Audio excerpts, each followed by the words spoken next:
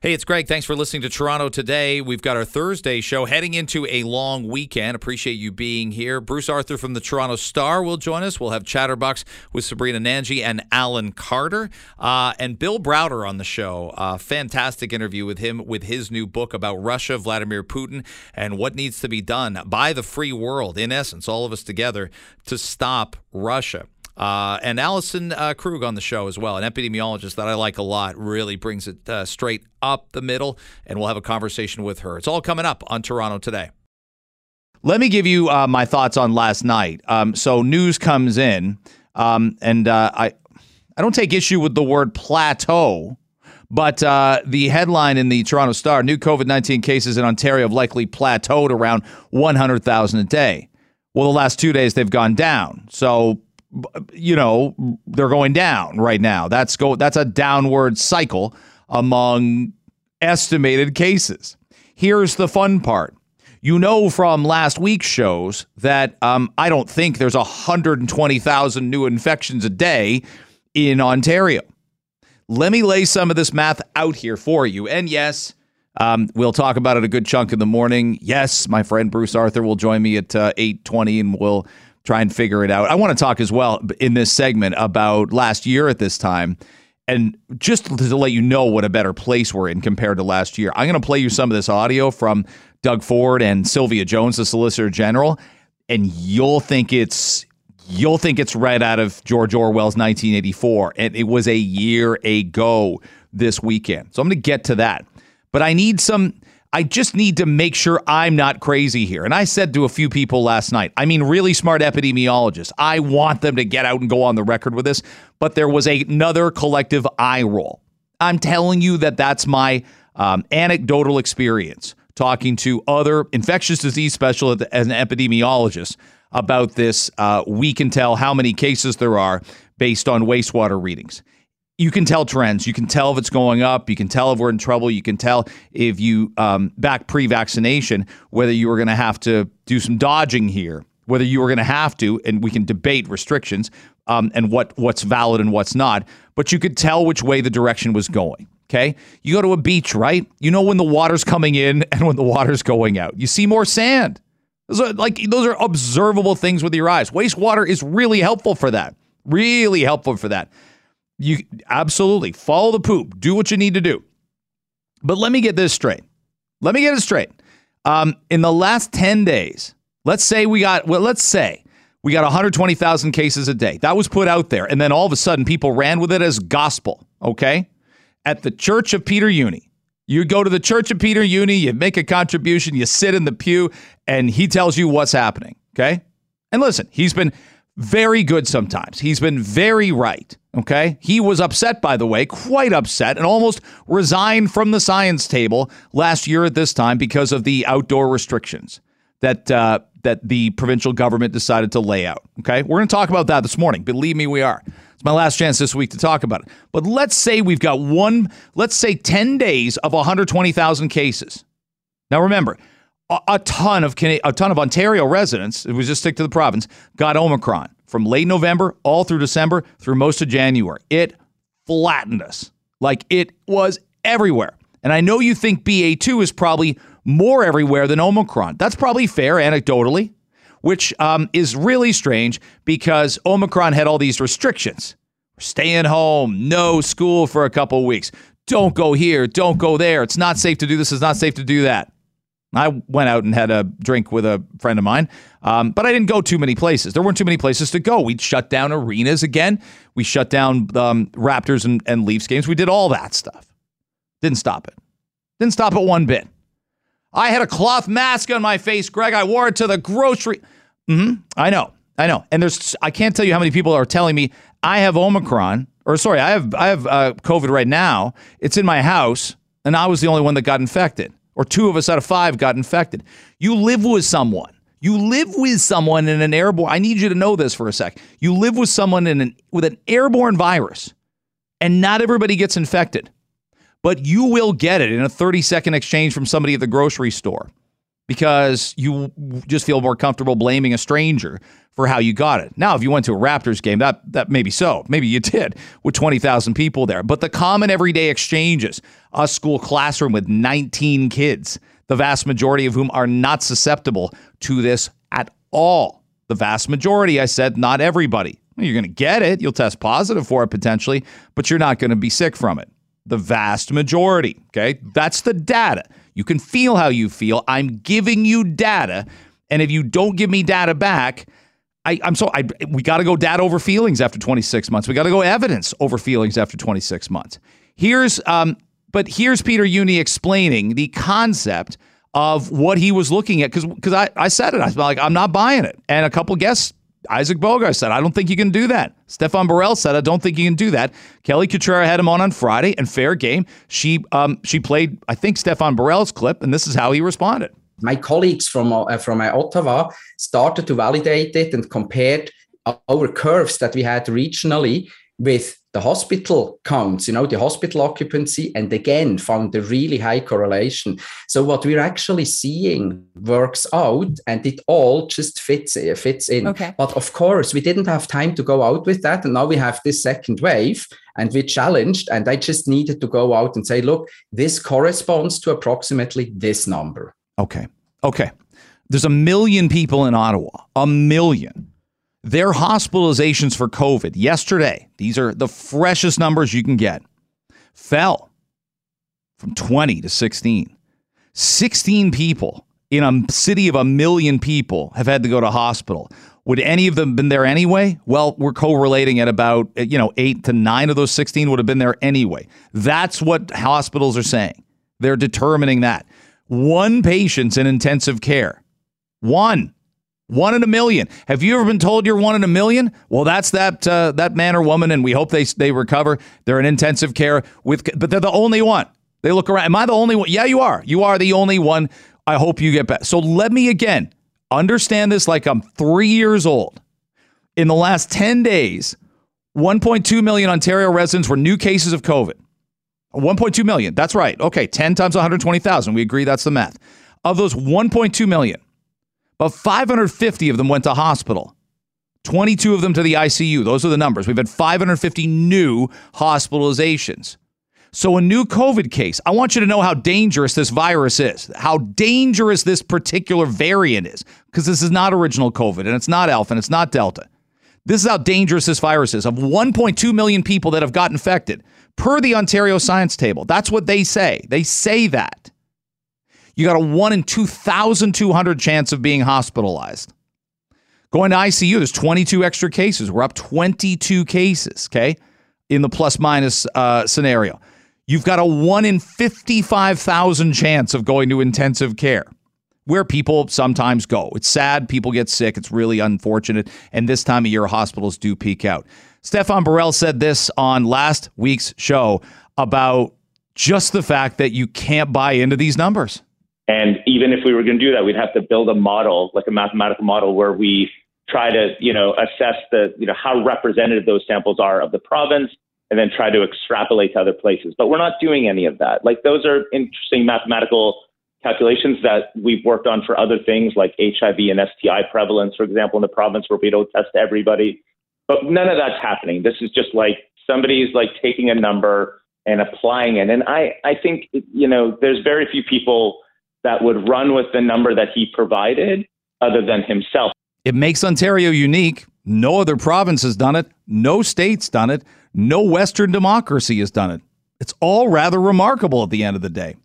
I want to remind you, if you got thoughts on that, I want to hold it here for a sec. 289-975-1640 via text, 289-975-1640. Last year at this time, it was a Friday. Easter was the weekend before we did this, and we closed everything down. I want to remind you of how that felt and how that sounded, and talk about that a little bit with you as the morning continues.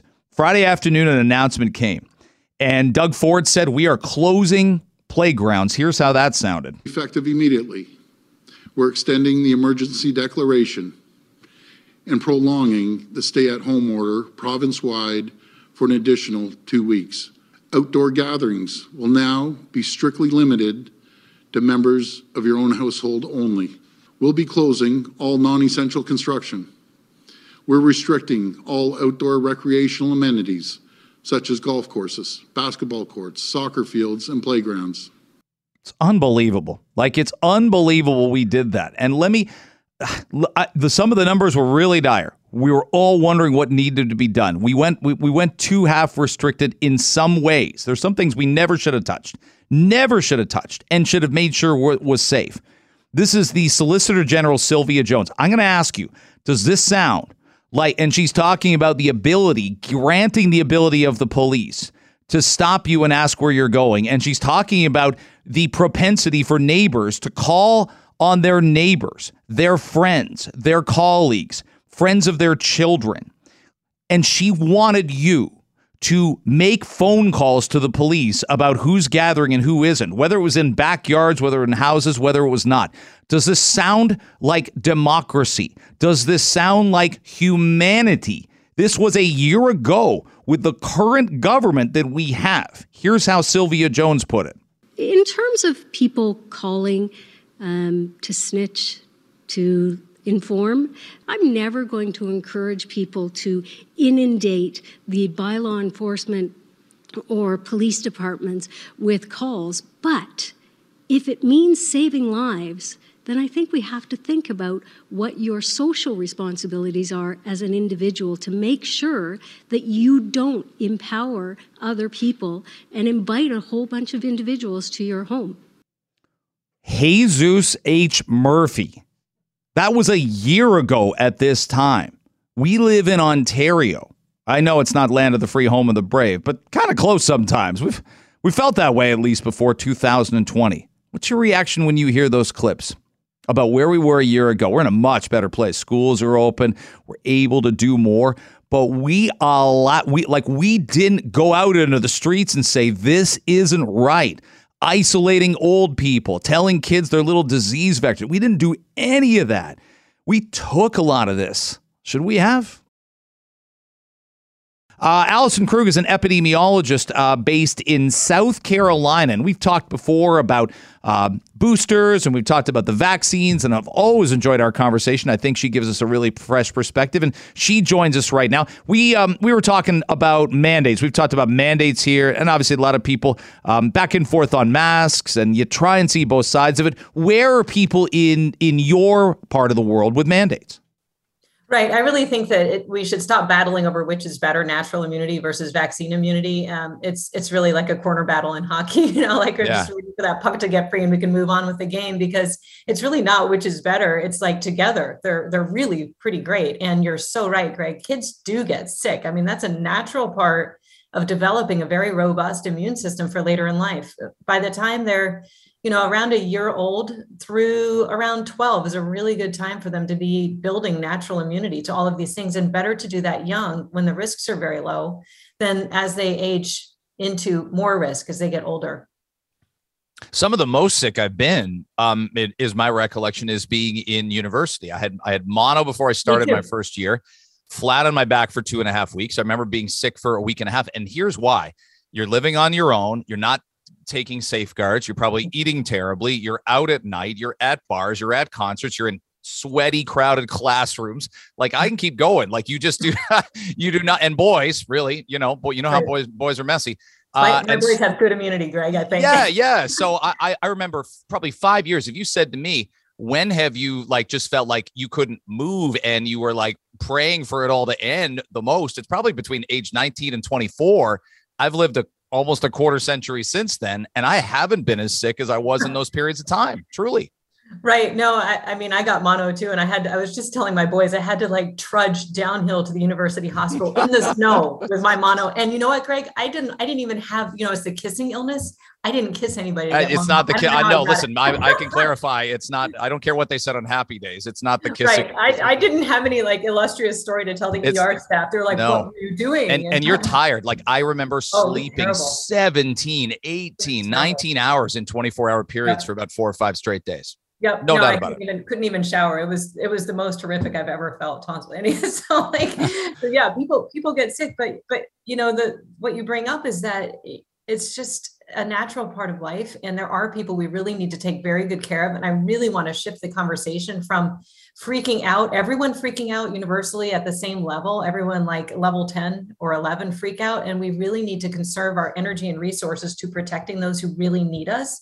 We really need to put more energy into being smart about protecting the people at high risk and allowing the other kids to live their lives and stop living in fear. Because I'll tell you what, the inability for them to speak up about their rights and to be living in perpetual fear of, an airborne virus is probably locking them into a state of like indecision. Like some might want to rebel and resist, but they can't. And the others don't want to like disappoint in their stigma. And so there's locked into this paralysis of indecision about, can we move forward or not? And my own son told me that's situational depression. That's not long-term depression. That's not a depression you can't climb out of, but it's a depression that we've imposed on them because we're not thinking clearly about risk and we're not letting them make choices themselves. And that's I think my 2 cents. Yeah, no, people, you and I think it's two-pronged. We're looking out for our parents who I think, they've lived 7-8 decades. Now, I would say now that we know what we know, and now that we have the knowledge we have and the treatment we have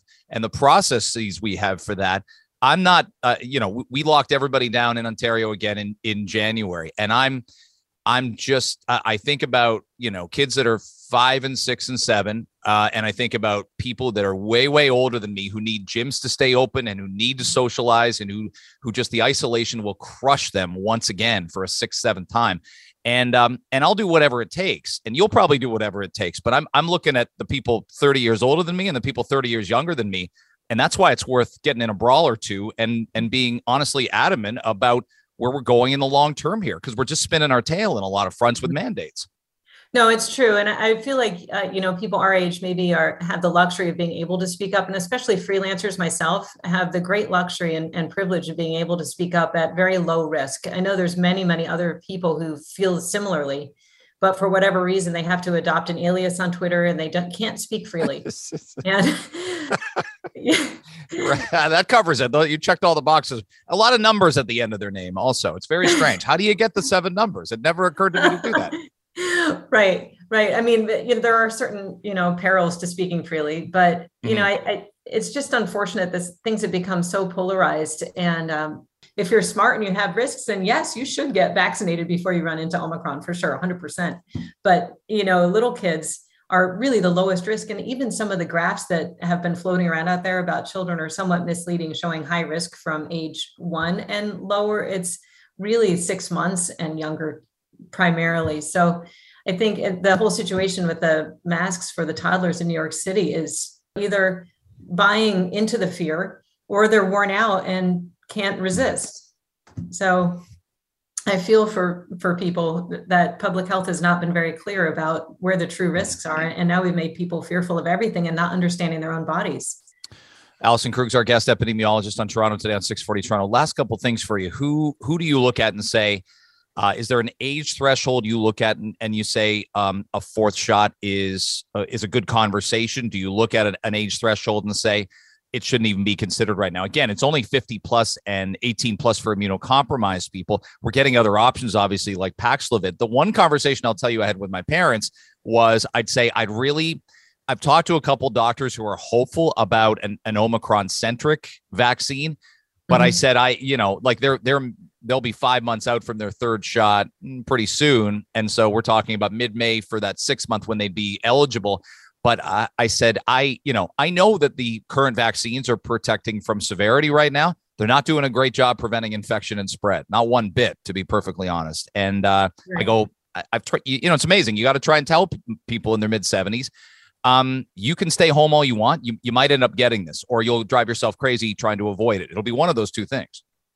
Yeah, I try to game systems, I think, in my thinking, I like to be really efficient about how I work. And so if I were to answer your question that way, and I think about, my parents who are older, and I have conversations with them about this, I think what I would do is try to sense when a wave is on its way over here, a new variant on its way. So we saw BA2 was on its way. Mm-hmm. We could look at wastewater samples if we want to be really savvy, or we can just listen to the news. And if it's in the UK, then it'll be here a month later, maybe.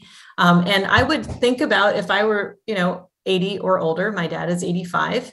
I was talking to him just before I talked to you. Mm-hmm. I would think about the possibility of getting a booster. I don't think that for someone who's 60 years of age and older, that the harms are going to outweigh the benefits really at all. I mean, it's going to boost antibodies, and their reactogenicity is lower because they're older. Their immune system is less reactive.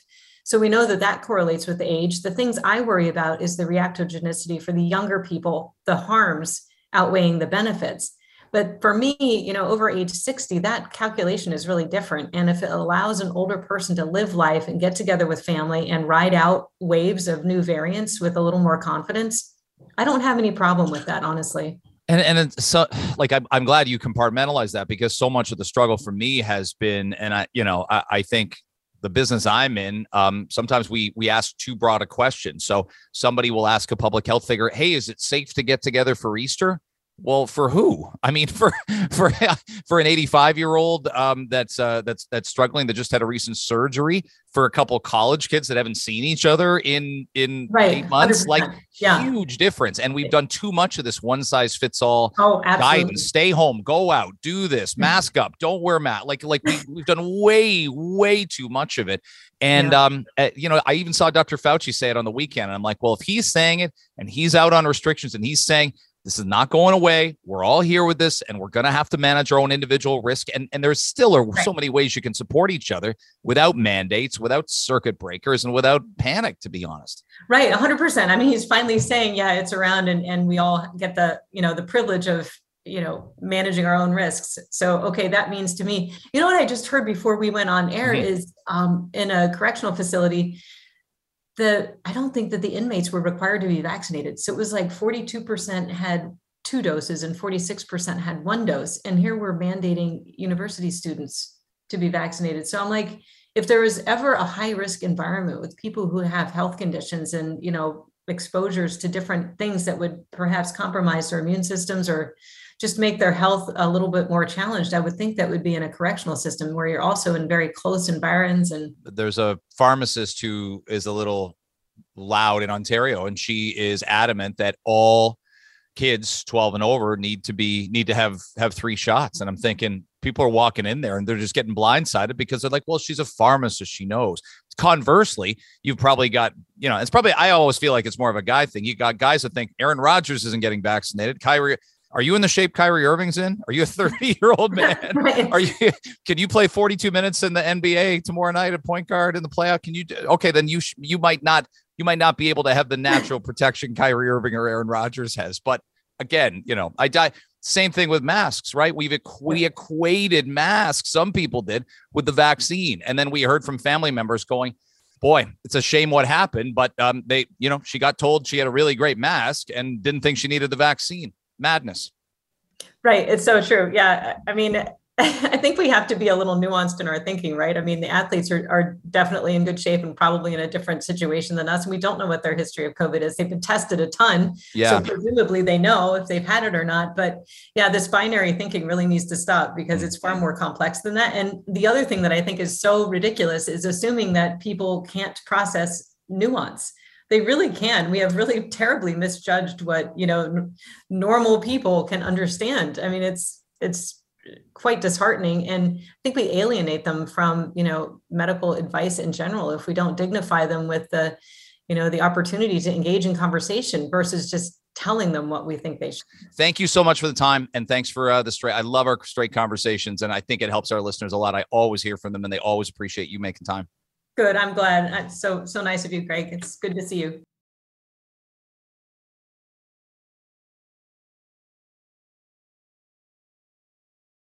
Stuff's heavy, man. It is. I'm going to talk to Bill Browder in just a second. I want you to hear this from John Spencer.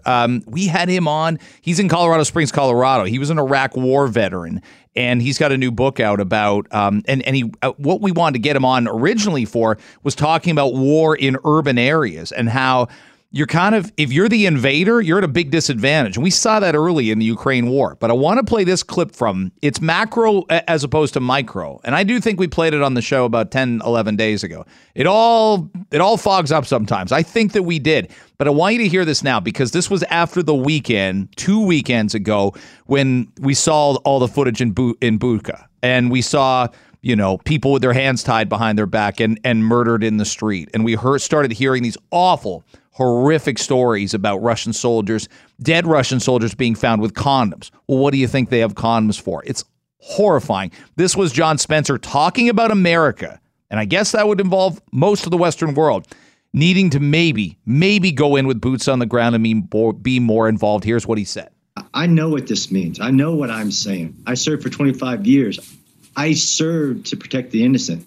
We are the leaders of the free world.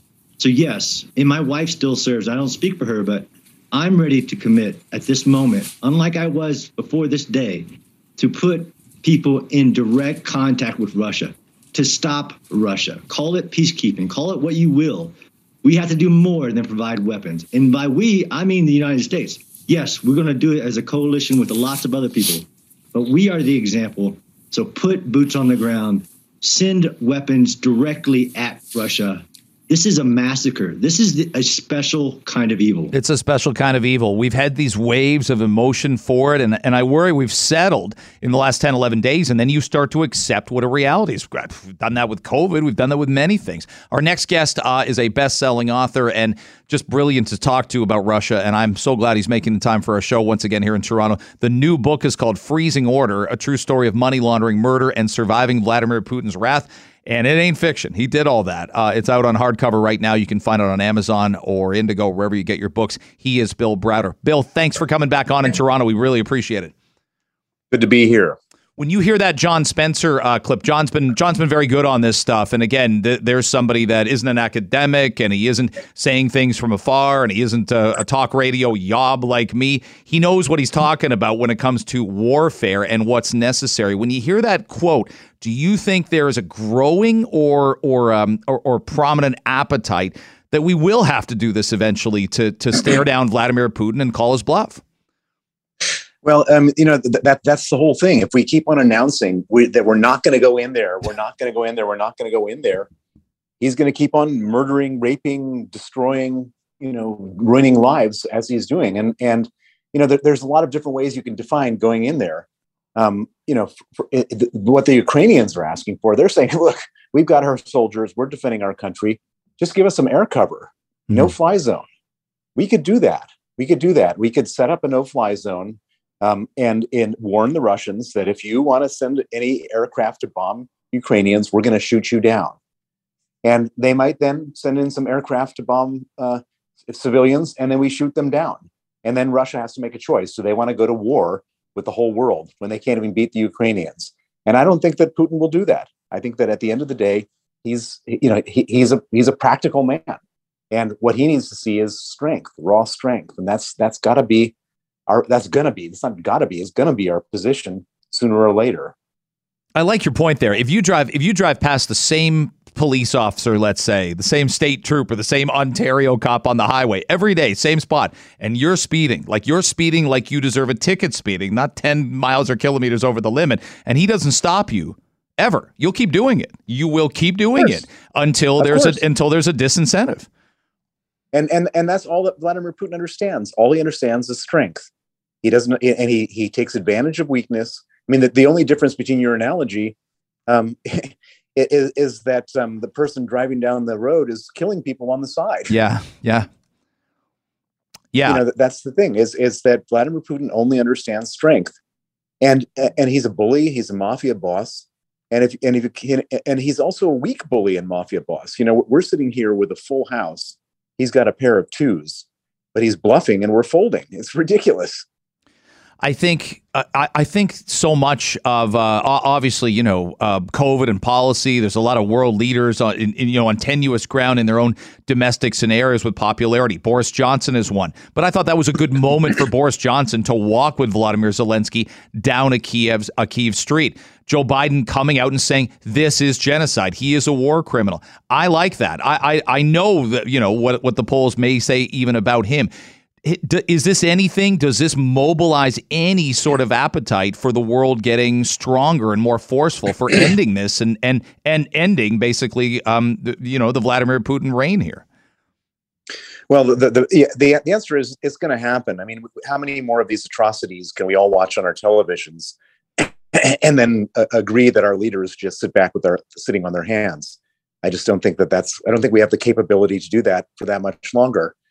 And the way that we get rid of Vladimir Putin is by showing him to be a loser. So the Russian people will support him to do all sorts of terrible atrocities. The one thing they won't support him to do is to be a loser, to be weak and to be a loser. And that's what we have to show him to be.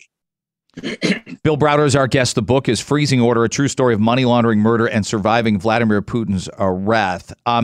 When I ask about the switch of this general that got brought in, I mean, everybody started talking, but everybody heard about it. They called him the butcher based on what he had done, obviously, in prior engagements, Syria specifically. Is that more an indication that Putin is well aware that things aren't going well and that Russia is losing this war? Or is this simply an escalation of a war? He's being told by some of his generals that you're doing fine. I mean, people seem afraid to tell him the truth.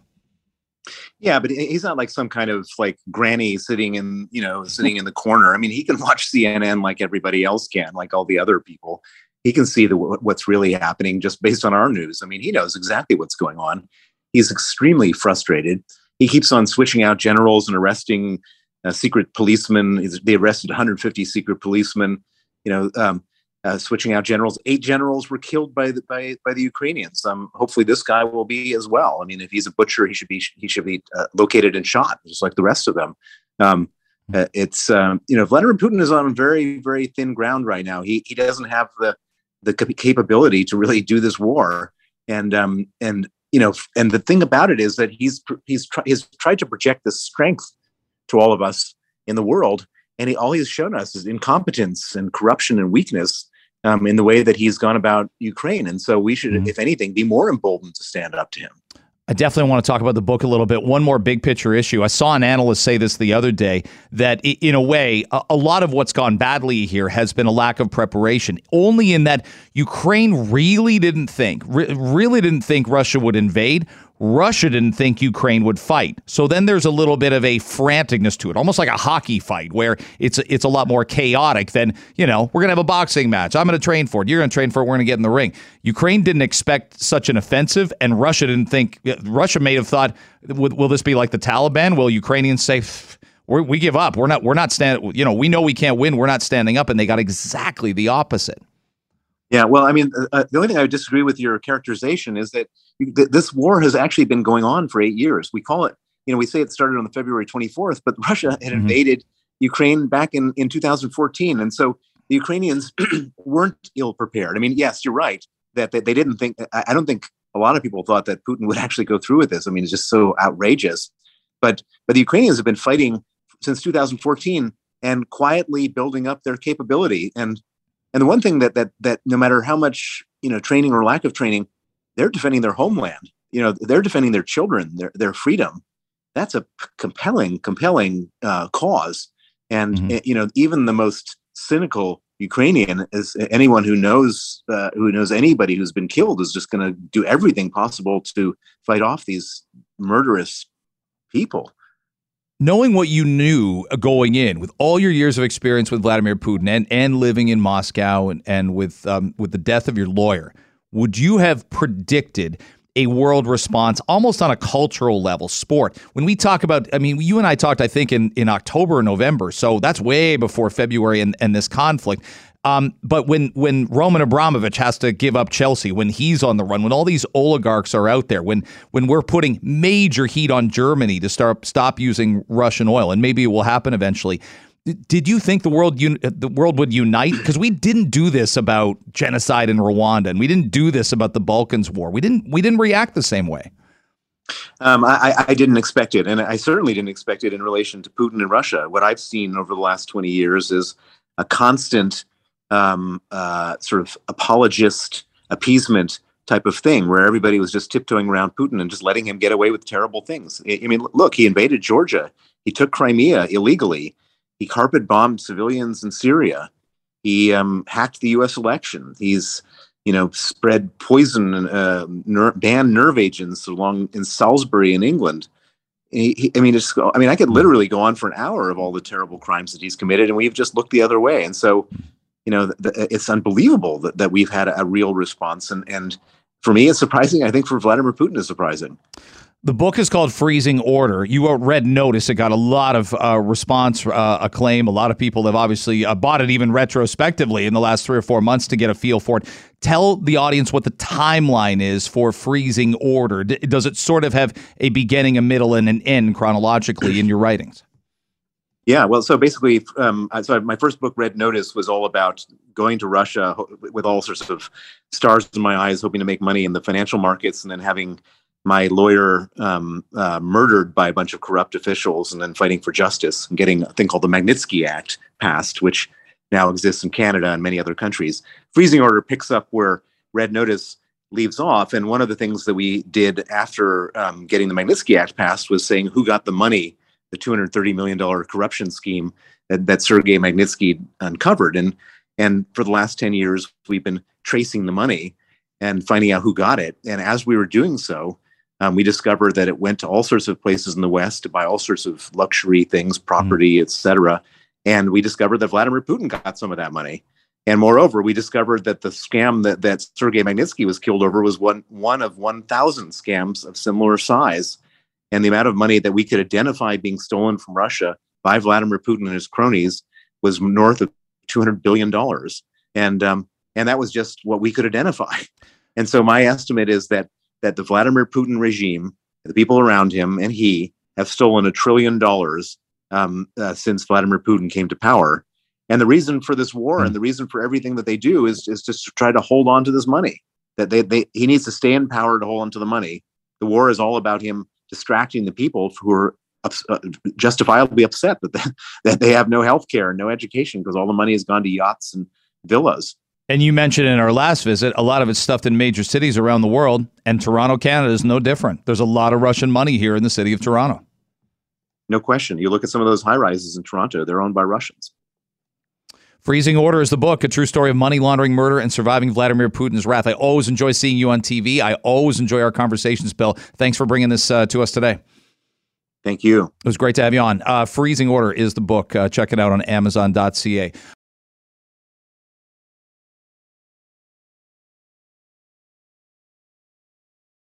Sheba Siddiqui joins me right now. Look, I didn't see this quote when the show started, but I'm going to try, and maybe I'm a extra large cup and a half in of coffee, but I'm not happy with this quote.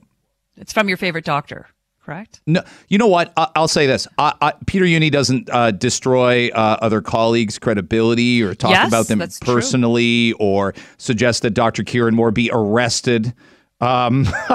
So he's got that. I adamantly disagree with this messaging. He says, and this is about Easter. Now, listen, Sheba, I think we set ourselves up for this by inanely asking questions we were asking in April of 2020. Hey, is it safe to gather for Easter? Well, I'm going to be honest here. Who the hell's gathering? A bunch of 80-year-olds? The Golden Girls?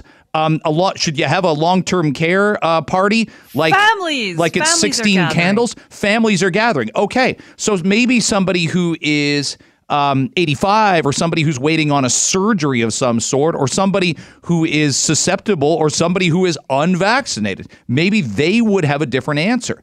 But this one-size-fits-all health care recommendation, go here, go there, lockdown, come out.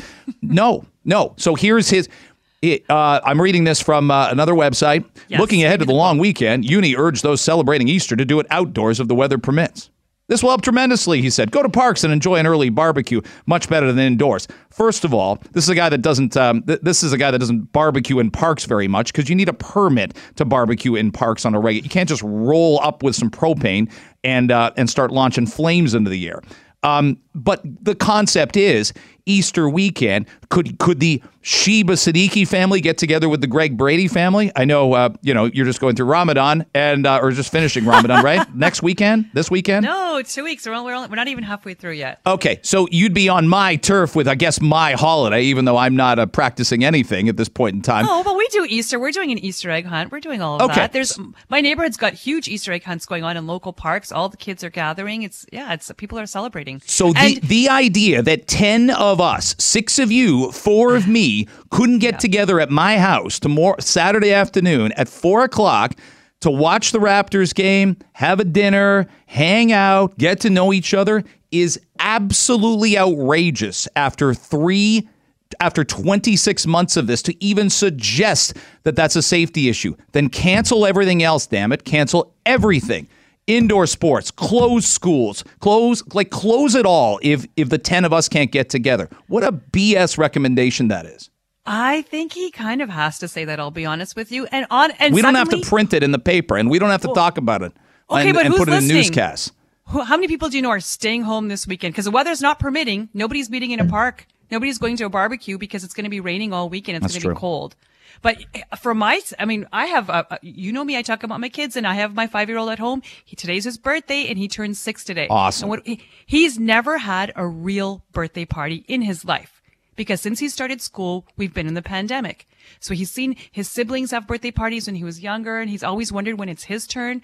So this year we decided, you know what? It's getting better. Things look like they're getting better. Let's have him a real birthday party. So I invited his entire class, the kindergarten class, not including him. That's 28 kids. I'm doing it today, this evening. And I figured, you know what? It's the 6th wave. It's before the long weekend. Let's say 8 kids show up. I'll be happy. Take some pictures, proof that we loved him. He can look back on that, right?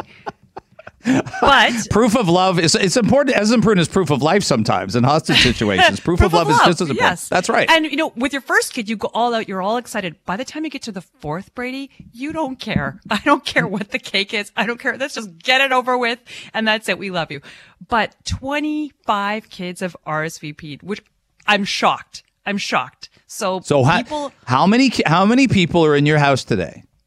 Oh, no, it's not in my house. It's not going to be in my house. No, I can't have 25 Why five-year-olds not? in my house. No, they'll destroy the house. No, it's not like an indoor playground kind of thing. One of those. Yeah, it's at one of those. So that's why we're doing it. But people are coming. No one's canceled. I'm shocked. I didn't even think we'd get 10 kids. And what annoys me is that there's a surcharge after 15 kids. So we have to pay the surcharge. It sucks. Yeah, you can't charge parents.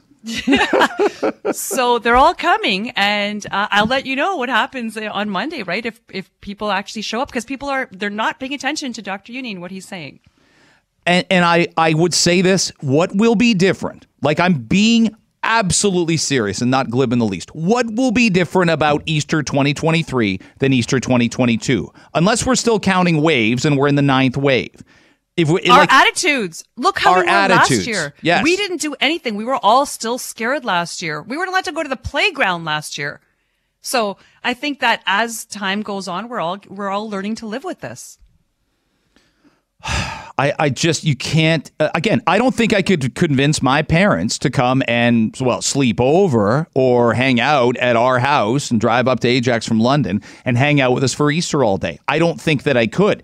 But a friend of mine took his 77-year-old dad to the Leafs game with his grandson Saturday night to watch the Leafs and Canadians play. Great. I love that. But this person, to tell people to have Easter outdoors, needs to go and he needs to be brave, okay? He needs to be brave and say everything indoors needs to close right now. If he's telling 10 of us, 6 of you, 4 of me, and let's have the Rennies and the Bradleys over also. Let's make it an even 24 people or so. He needs to tell us if that's not safe, then everything else isn't. Otherwise, there's an element of hypocrisy. And I'm going to use the H word pretty regularly when someone's doing that after 26 months. Shut everything else down, damn it. We're not going to hear that. We're not going to hear that until the very last minute. It comes out of nowhere, and then everything's a lockdown, which I don't think we're ever going to have a lockdown again. Fingers crossed. Well, you're breaking the hearts of several epidemiologists at the Dalai Lama School. But yeah, I digress. Here's the cut again. I mean, maybe you get accused of doom scrolling. I watched these things on the Friday. I actually was working on the Saturday morning after the Friday, and you felt hopeless. And you didn't want to talk to your neighbors because you're worried the Solicitor General would call the cops on you. How would she find out? Is she watching? This was the Solicitor General, Sylvia Jones, a year ago today. In terms of people calling to snitch, to inform, I'm never going to encourage people to inundate the bylaw enforcement or police departments with calls. But if it means saving lives, then I think we have to think about what your social responsibilities are as an individual to make sure that you don't empower other people and invite a whole bunch of individuals to your home. Okay. I mean, that's where we were a year ago. And I told you earlier, I read my next guest column then, and I looked at it again yesterday, and I basically agree with every single word. It's remarkable how we all felt a year ago. I felt a failure as a son calling my dad, and I said, you can't play golf for the next 5 or 6 weeks. I'm telling my kids, you can't go here. You won't be playing a soccer game till the middle of July once we get all this organized. But that's where we were. You might call them first world problems, but hey, if you feel them, they're real. Bruce Arthur, columnist from the Toronto Star. Wouldn't we rather preview Sixers, Raptors? Wouldn't you rather go to Philadelphia tomorrow? Why are we still here? There are a lot of things I would rather be doing than A, writing about the pandemic, B, living the pandemic, C, watching other people live the pandemic or fail to live the pandemic. There's a lot of things I'd rather be doing, but sometimes we don't get to choose exactly how the world treats us. You don't. I read some of the numbers, and these would have been the numbers quoted. And again, the concern was tremendous. I remember these days, and you do too, talking to doctors who were like, we are bringing in nurses from other jurisdictions. We're airlifting patients. You'd remember the case. There was a terrible story of the father whose wife was in hospital. His daughter started to cough really badly, was sick, and he didn't take her to hospital because he was worried she'd be transferred far away, and she passed away. It's terrible. Like we've just been at the epicenter of human tragedy for what feels like forever. But I remember on this day thinking, this is an absolute abject failure by the provincial government. What do we know now? Could we have done anything? I know you and I agree about ridiculous to close golf courses, tennis courts, not let seniors out of their apartments, isolate older people. What else could we have done prior to this that you remember? I mean, if you go back and read every column I wrote about the third wave, basically from, I'm going to say, early March on, it tells you what's going to happen. And I'm not tooting my horn here at all. Like, if I've been wrong, I tell you, if you go back and read my columns, I was totally wrong. The third wave was kind of amazing, and it peaked right around now last year. And it was this government, after a second wave, which they hadn't yet cleared the hospitals, they said, we're going to reopen, but don't worry. And the science table and the modeling and the hospitals and everyone said, don't do this. Mm-hmm. This is stupid. And then they did it, and then they let it go, and they let it go, and they let it go. The signature of this government, other than general incompetence and a lot of the things they do, is in the pandemic, they push the hospital system about as far as they can before they really panic and do the stuff that then signals to the province that they should probably be more careful. Like, I had a doctor once tell me that even in the first wave, they were 4 or 5 days from a Lombardi in Scarborough. Like, that was real stuff that happened. And the third wave was the worst. Sylvia Jones, that quote from her actually made me laugh out loud, saying, I never encourage people to snitch on their neighbors, but right. Sylvia Jones is also the only person in this government who told the truth about the third wave. She went on CBC and said, we just wanted to make sure the modeling showed up in the hospitals. And I'm like, thank you very much. They did just that. They did that then. Exactly. I got you. And that's the thing. The models were never more clear and never more unambiguous than they were then, because that was almost the least uncertain situation we faced in the whole pandemic, because we knew who had been vaccinated and who hadn't been vaccinated. And we knew how fast we could vaccinate people, and we hadn't done it all yet. So did we get something right? And I told you this. We had a private conversation about Peter Jüni, and I said he was right. He was right on the money with the third wave. He was right to be mad about outdoor restrictions. He's right about all that. Did we misfire on Omicron? Like your quote was, this is the scariest it's been since the pandemic started. I know I was scared too, and you and I talked about it. It kind of went in between your prediction and my prediction for where it went when we'd have our private conversations, but it wasn't the third wave. It didn't flood our hospitals and ICUs like the third wave did, Omicron. Oh, that's actually incorrect, my friend Greg. Go right ahead and tell me why I'm incorrect there. The peak of daily deaths actually went as high as it did during the third wave. And that was with an incredibly vaccinated population. The peaks of daily deaths went straight up and peaked up around in the low 60s or so. And we jammed more people in the hospital than we ever have. Like the hospitalizations for the third wave were phenomenal. Like we went almost double what we did in the third wave. And again, this was with a heavily vaccinated population. And if you remember, when the decisions were made in early to mid-December not to do anything, the best data we had, the stuff that from South Africa that everyone was saying, well, South Africa's fine, showed that Omicron at the time looked like it was 23 to 27% less severe than Delta.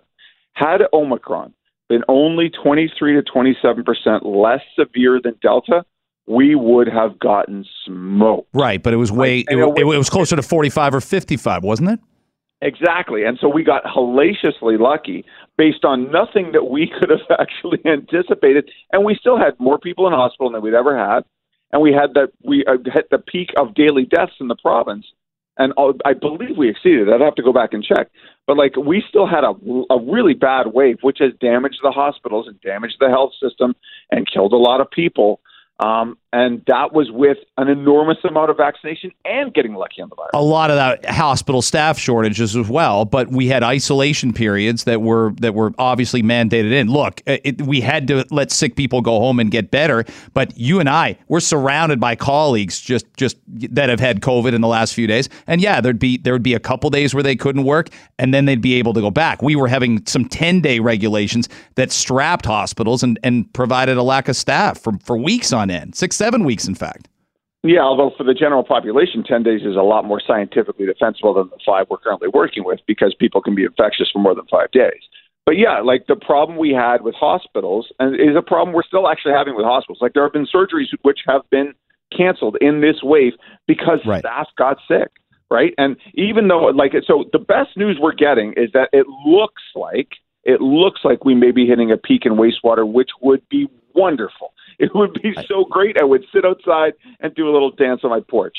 And that just means we still have a ton of COVID in the system where we got to now exit our way out of this, and we see how fast it goes, if that is indeed what's happening. Bruce Arthur, Toronto Star, I guess. Look, I can't defend the messaging where Dr. Uni says go outside for Easter. The Arthur family should be able to come over to the Brady family's household and watch the game Saturday and have dinner indoors.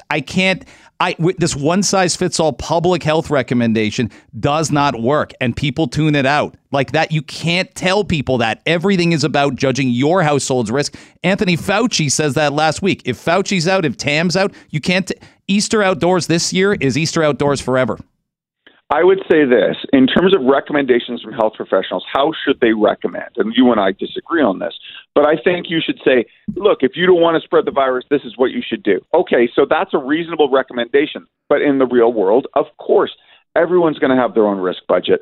Everyone's going to figure out what they are comfortable risking and what their own situation is. Now, the trick that you get is this is the wave where people are being told assess your own risk and not being given any tools as to what the actual risk is, right?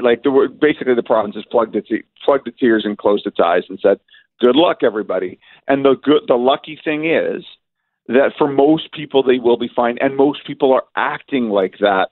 That's just the way it goes. But it does mean that the virus has spread in a really fast way, and a lot of people have gotten sick, and a whole bunch of people have gone to the hospital and died. But the best thing about this wave is that we have enough immunity and vaccination that it hasn't been as bad as it could have been. So public health officials should say exactly what you said. Most of you will be fine. Why not say that? They don't. Actually, I think that's actually a lot of the messaging has included that, because that's just realism, right? That's just, with Omicron, more people will be fine than in previous waves who got the virus. But the problem has always been with Omicron, that it is so infectious that it just goes everywhere and it finds the vulnerable people. And that does mean the unvaccinated. It means people who are older, who are immunocompromised, whatever it is. There are people out there who are going to be more vulnerable to the virus. The thing going forward, and I know no one wants to talk about going forward because everyone wants to believe this is over and we can just go back to how things were. We are going to face another thing like this in the fall. Absolutely. Immunity wanes on vaccination. Immunity wanes on post-infection antibodies. And we are very, very, very vulnerable if we don't keep attacking this and getting ahead of it. And that, to me, is actually the biggest thing going forward. We need a really robust plan to keep dealing with this. The idea of living with COVID should be actually trying to limit the spread of COVID in ways that are protective to the society. Would you? I remember you documenting. You weren't sure the Grey Cup should happen in Hamilton. So should we be stopping, being the only jurisdiction on the planet to stop these indoor games? Should we stop the Raptors and the Leafs from playing to crowds? I'm asking. I don't think we're going to. Like, you think we should?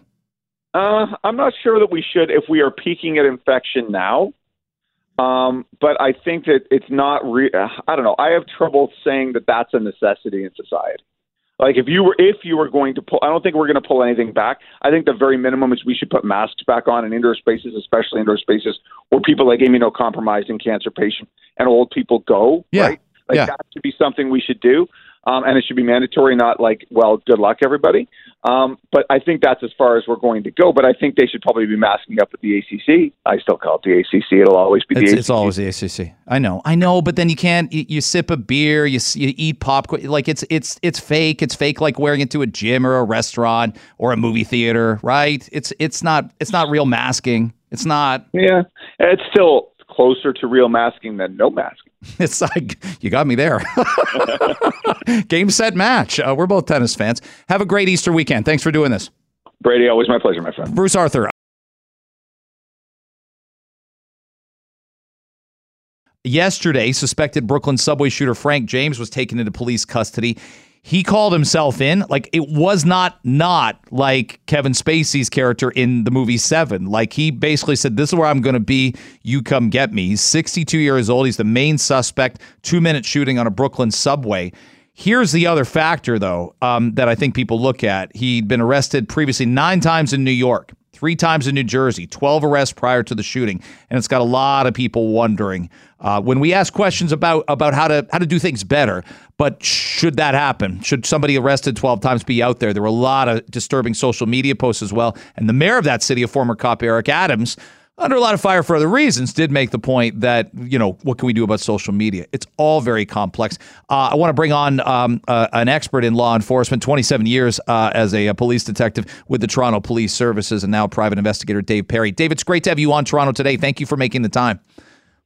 Thanks for having me. Absolutely. I'm definitely going to dig into the Toronto stuff. I think it's a great triumph of police work, what happened in the last week, with that arrest. But this Brooklyn subway shooter, I lay that out, and I'm seeing a lot of video in the last couple of days of violent crimes on the subway and how they need to enforce the subway more. People are just, you'd think nothing shocks New Yorkers, but this one seems to have resonated quite obviously.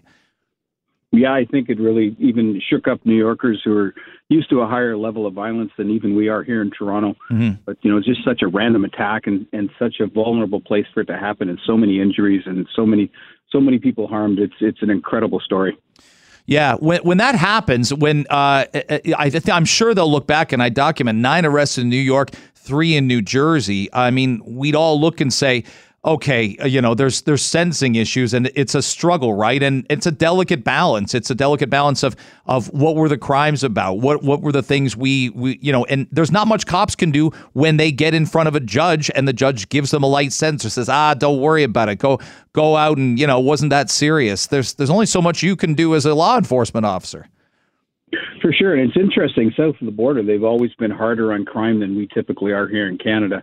But over the years, we've seen a lot of reform in terms of sentencing and reluctance to put people in jail for long periods of time. So they're starting to experience some of the things that we've seen up here in Canada where, for example, our gang members, they get involved in a shooting on a Friday night and they're out on Monday morning on bail and they're right back to their gang and they're armed again and nothing changed except they had a 2-night stay in jail over the weekend.